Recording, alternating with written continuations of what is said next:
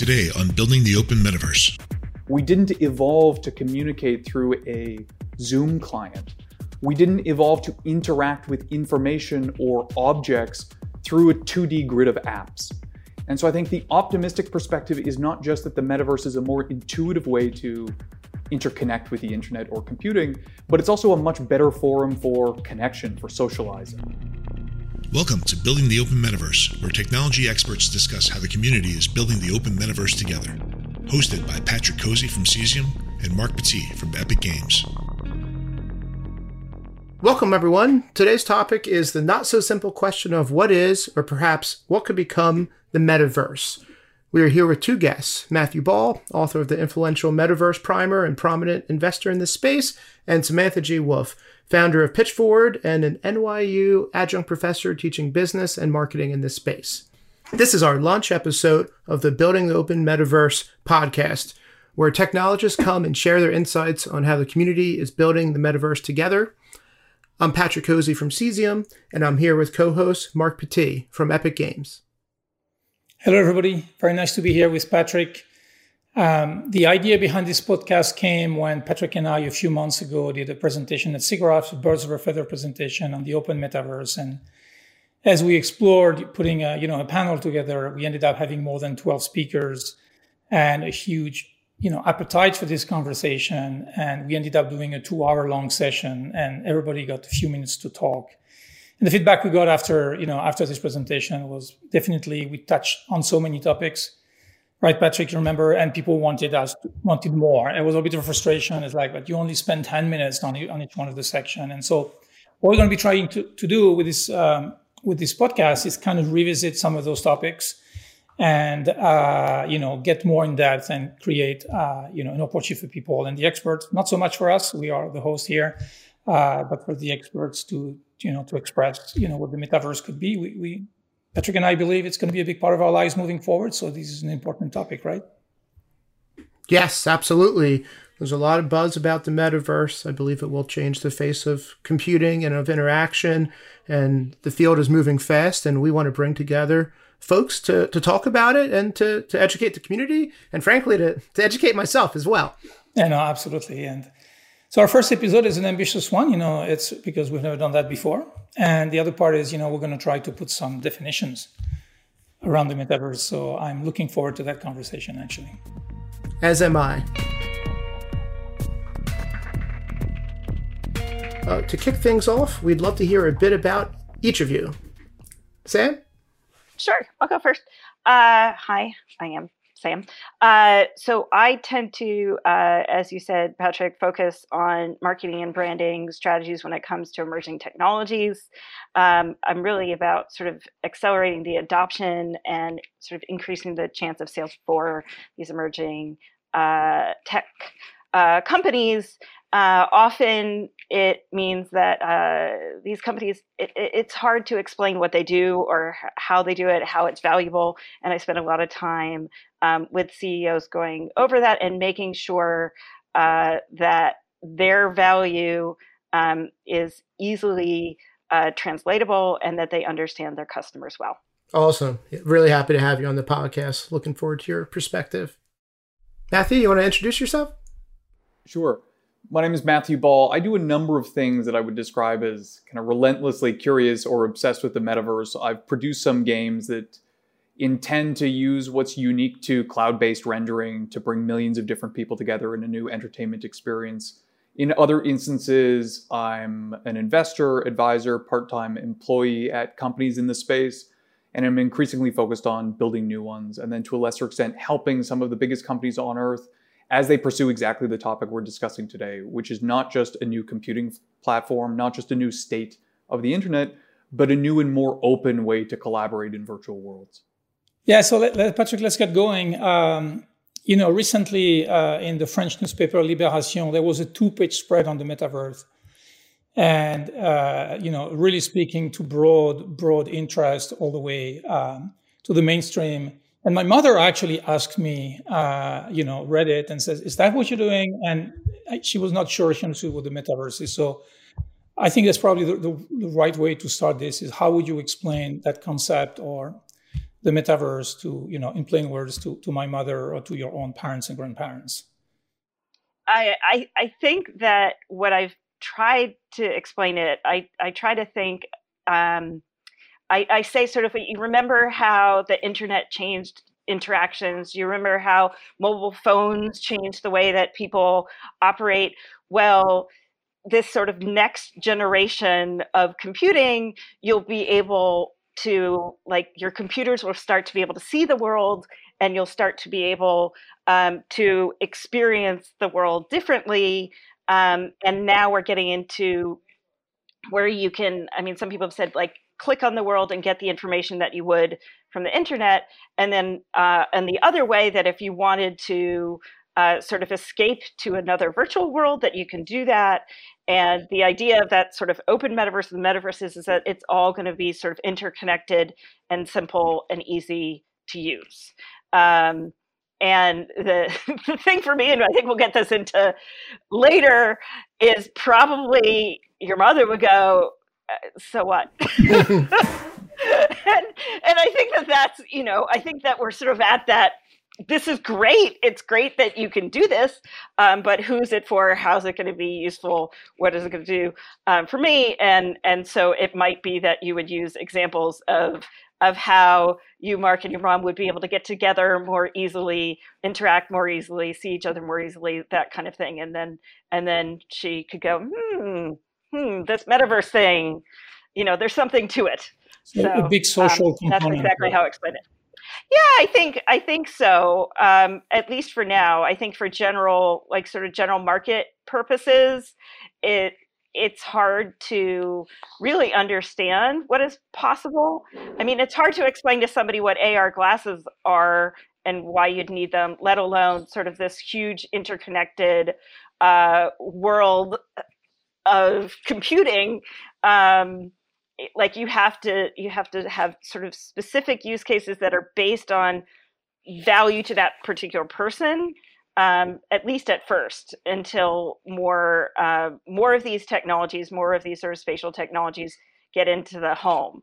Now that's different if it's like a B2B kind of sales, but since we're talking about your mom, that's sort of the way that I would go. Thank you, Sam. Matthew?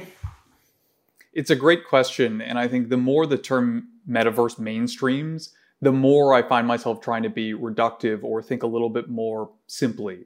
The way that I typically describe it now is to refer to the major computing waves or internet waves and to describe what's changing.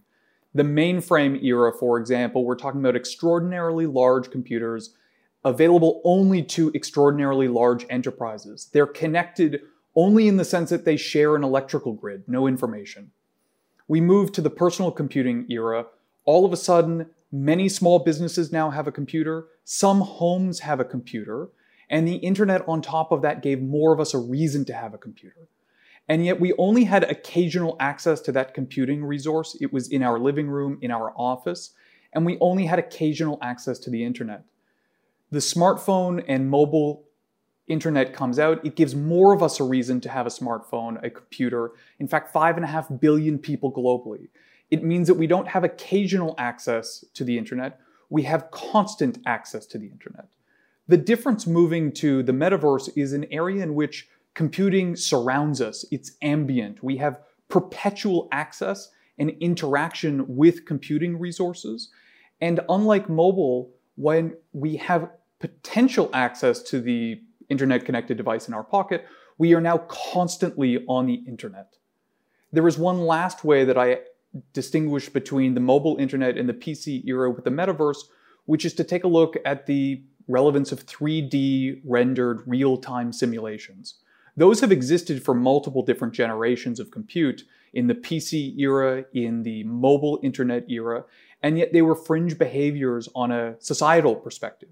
You had tens and eventually hundreds of millions of people who would participate in those real-time rendered 3D environments, but not the majority of people and certainly not the majority of internet users. The metaverse not only transforms how we access compute, how frequently we access internet, but it brings all of us into those environments. Samantha asked this question of, so what's the point, or supposing what her grandmother might say. And I think one of them is to understand that every time we have increased those two levers or democratized access to compute or internet, we've had a massive transformation in multiple different levels: devices, companies, technologies, economy. But as it relates to the metaverse, the touchable world, it's important to recognize that humans never evolved for 2D interaction. We didn't evolve to communicate through a Zoom client. We didn't evolve to interact with information or objects through a 2D grid of apps.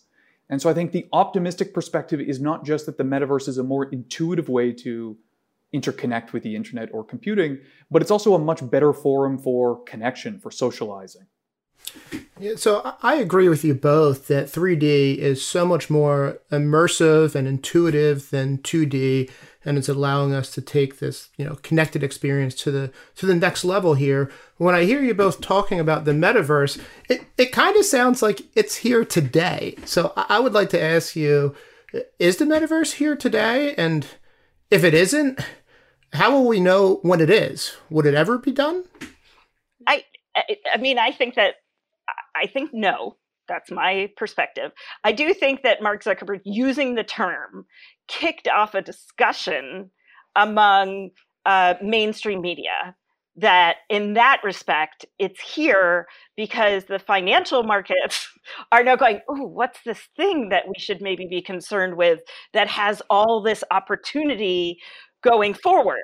Now, that doesn't mean that the general market has any idea what's going on, nor do they use it. Yes, maybe the innovators and early adopters of technology are starting to think about the possibilities, but now we've sort of integrated financial markets. And so I don't think it's here, partially because we're arguing about it as opposed to it actually existing. But I do think that we're starting to understand what it means.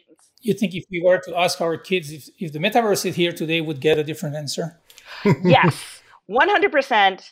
They feel that they are there. Like that's where I think with a Roblox that this idea of avatars being so different and not sort of embodying who you are. I think that this generation that is living on Roblox, basically, the avatar is an extension of self. And I also think that the people that are, buying the digital goods and buying clothing for their digital selves, it is a reflection of who you are. You wouldn't necessarily, invest money into something that is, the sort of jacket that you would wear in the virtual world if you didn't think that's me, that's somehow this other aspect of who I am. Once you're ready to put money down, it's not just sort of something that is, just exists and it's fun. This is now I'm literally investing in that avatar version of myself.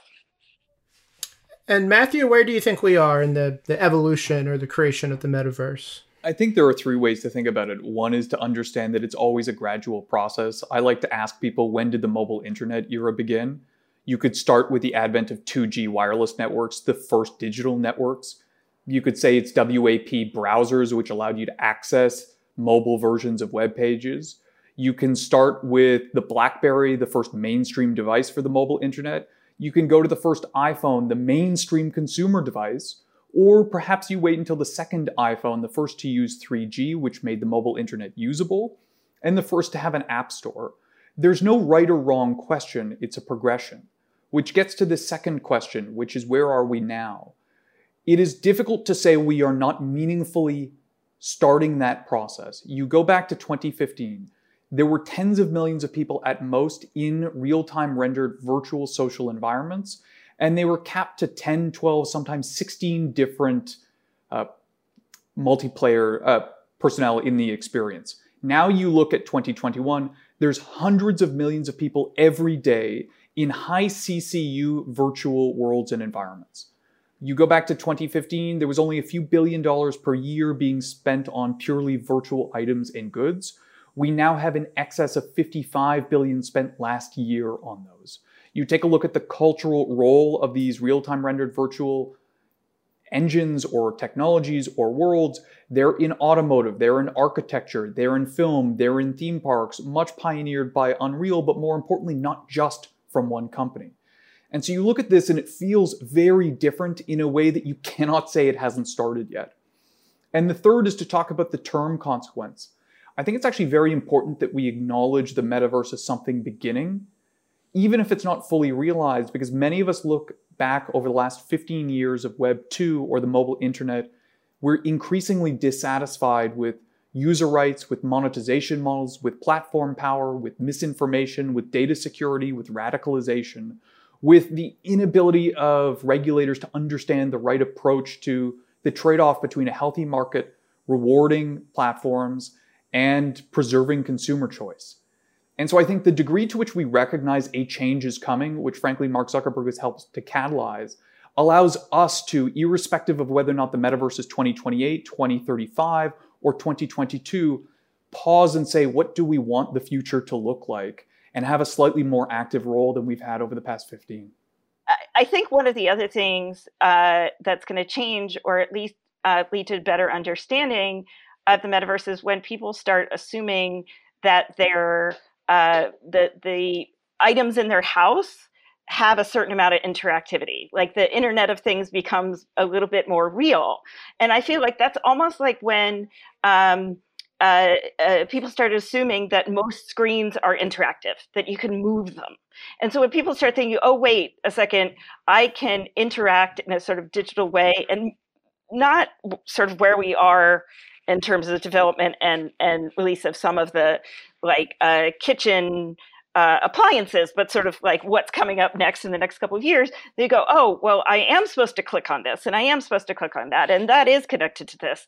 That then sort of introducing even more interactivity and introducing sort of interconnectedness will, become easier to digest and understand. Yeah, I agree. And, we can foresee a fusion as well of the virtual world, the real world. I mean, transparent screens, if you assume you live in a world where every window can become a screen and digital information can be shared, and we have agency over, that information and that environment, I think it will make, things, and I actually don't know what they're going to be, but much more, tangible in our lives, because we're going to get all those devices, all those screens. It's not going to be like a out of this world experience. It's going to be a near this world experience, I believe. So it's, I want to shift gear a little bit, and, the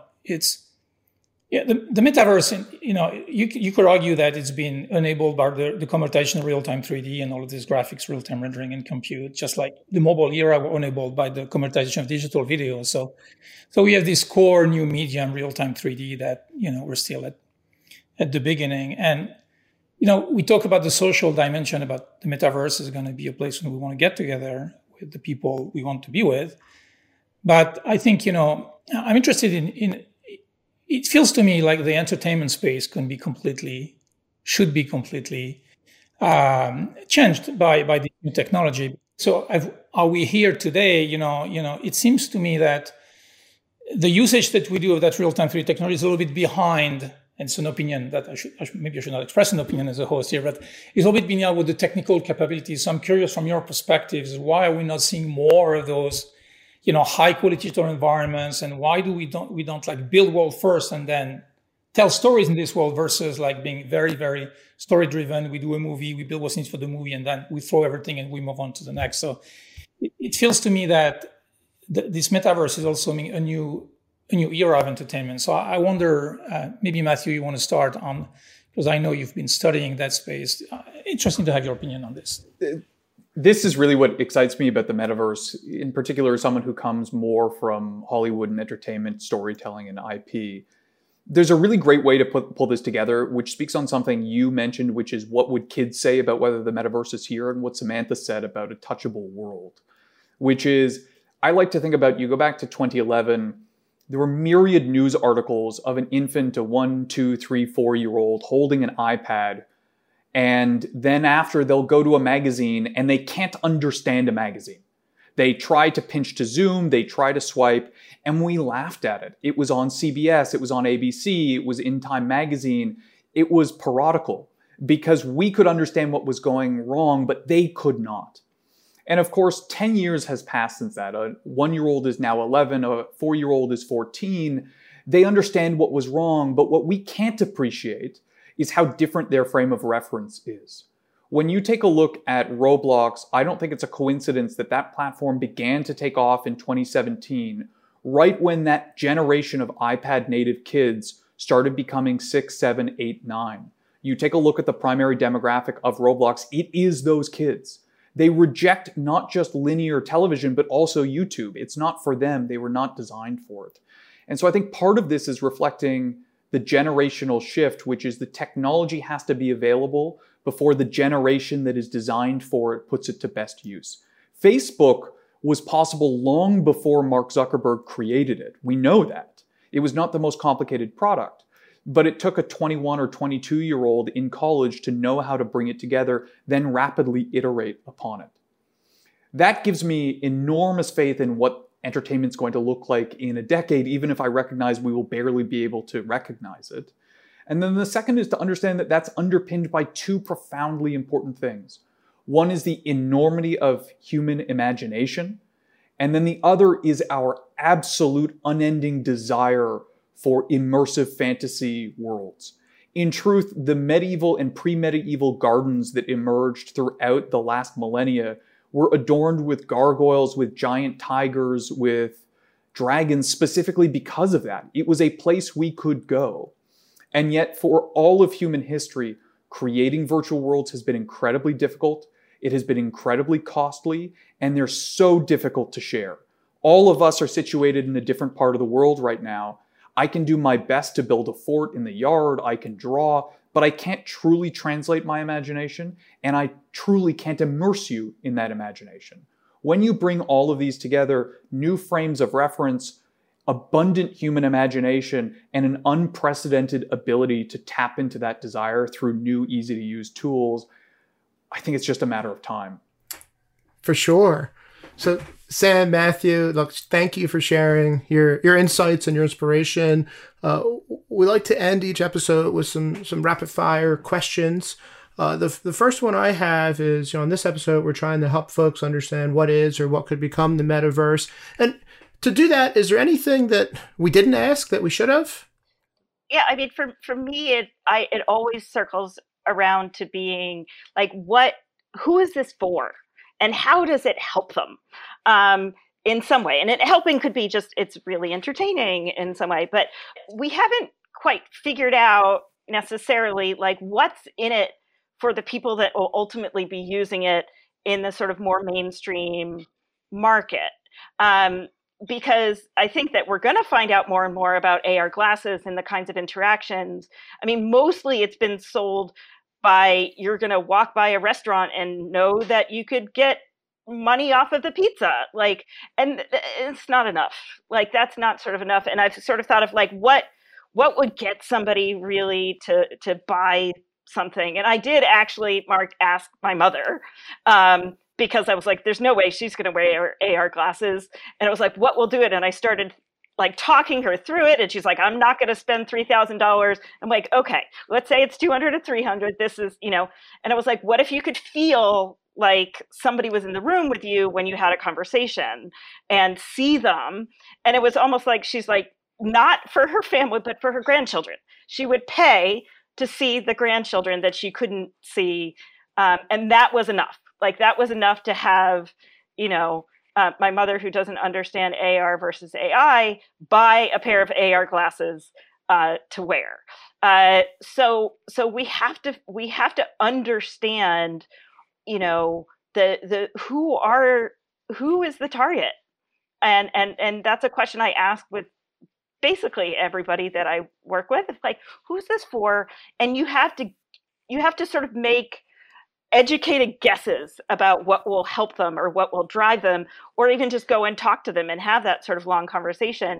And I think that the more that the tech community, the people who are building the metaverse understand who it's for and how to help them and add value in their lives, the better these experiences will be. Well, thank you very much, everybody. That was a very, very interesting and deep conversation. I hope you enjoyed it as much as Patrick and I did. Right, Patrick? Absolutely. Yeah. Thank you, everyone, for listening, and thank you for contributing to the metaverse. And we'll be ready and on the lookout for our next X installment of that podcast. And we'll come back to you soon with more details. So thank you very much for being with us and for listening.